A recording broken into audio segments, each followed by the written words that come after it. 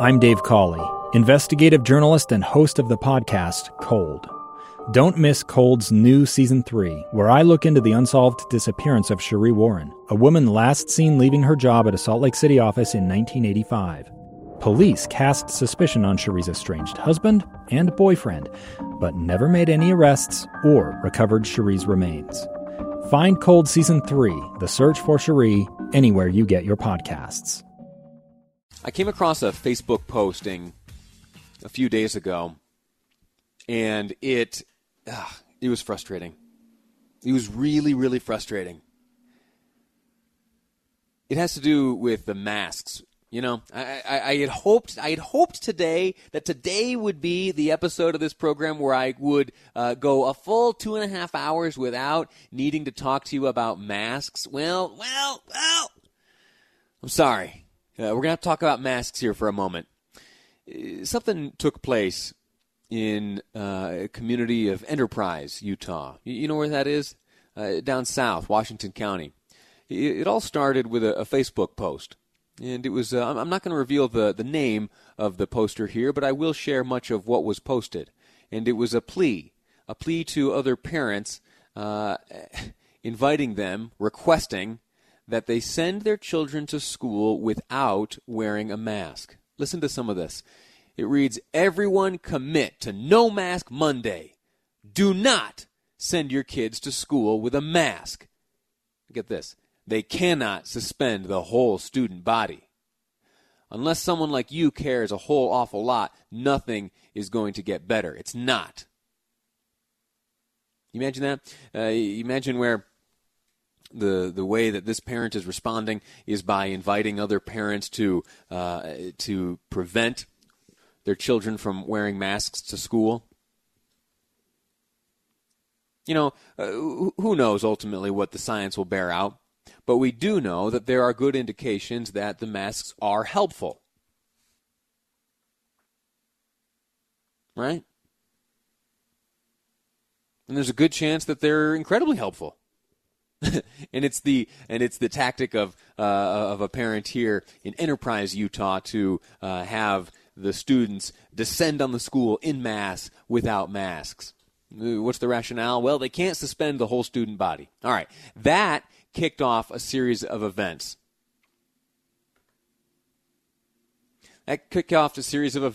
Which ultimately led to one student stepping up and at a football game, addressing the crowd, made up of parents, saying, no, we're mask-wearing people.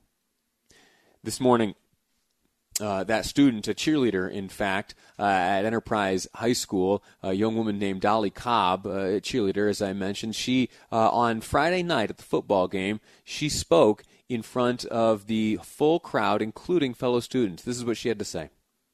In the midst of all this crazy uncertainty, EHS is doing its best to ensure an amazing senior season for all of us. But they can't do it alone.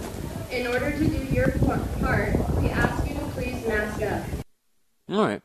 So very simply, please mask up.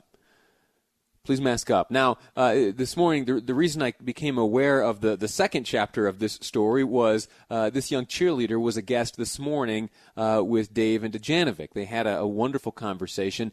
Dallee spoke with them, and she was asked, do you feel like parents are kind of the problem in this? There has been kind of a problem with parents not agreeing with the mask mandate, and they've just kind of been telling their kids not to comply with it as well, which I think is really a problem, especially if they don't even know if their kids want to go to school or not. And so that's kind of the message we were putting across, that we want to be here, and in order for us to be here, everyone's got to do their part. Imagine how difficult that would be. Imagine the hard circumstance in which this student finds herself. Imagine there are parents, maybe a parent she knows, a parent of a friend of hers, is saying, and doing so on Facebook, shared all kinds of countless times with comments and some detractors and support, a very controversial and heated issue shaping up in the community. and she's able to take a stand. I admire that a great deal. I admire her for understanding things in her own way, drawing from either the expertise or simply looking at the mandate, which does exist in schools. All right, that masks are to be worn by the students, by the teachers, by visitors. I mean, you know this. You've got your students in school now. Yeah. If you're in a school, you got to be wearing masks. And here in Utah, we live in a different place here in Utah. This is not a place where we have, a dictatorial governor or dictatorial mayors who are looking at every turn to seize power. No, that does happen places, and that is happening right now in the midst of this coronavirus pandemic. But I can assure you, for the most part, that is not what is happening here in the state of Utah. All right? The masks in schools is really not in an effort to wrestle away your liberty and your freedom. No. It is based on keeping the most number of people, the largest number of people safe as possible. And to understand that and to stand in front of full bleachers, to stand in front of the full football team and the rest of the cheerleaders, and as a young person, be the one adult in the room saying, listen, we just really need to mask up. Otherwise, this whole thing is going to collapse around us. We're going to be back home, remote learning. It's going to be an inconvenience to everyone. And one of the ways we can avoid it is simply wearing a stinking mask. Anyway, this young cheerleader, she continued. Dave asked her if it was hard for her to stand and talk to parents the way she did. At first, I was a little bit intimidated when we kind of decided that I was going to be the spokesperson. And I went home and I was like, oh, buddy, what am I going to say that I can get this point across to all these parents?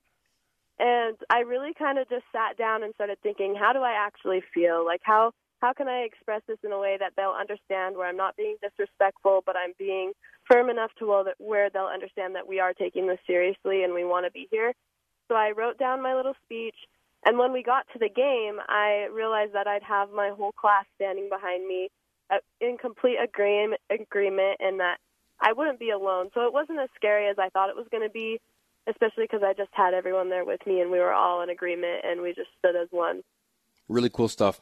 I hope this does lead to, I hope that today that there were I hope we don't find out later tonight that there were all sorts of suspended students in trouble arising from, parents deciding to, participate in this No Mask Monday, sending their kids off to school contrary to the guidance handed down by the governor's office. I hope that this was effective. I truly do, because for a number of reasons. First, we have in the districts here along the Wasatch Front, as we've been speaking with representatives over the past number of days and weeks, really, as both preparations have been made to and ultimately the doors being opened to welcome students back in, the students are remarkably compliant. That's what we're seeing.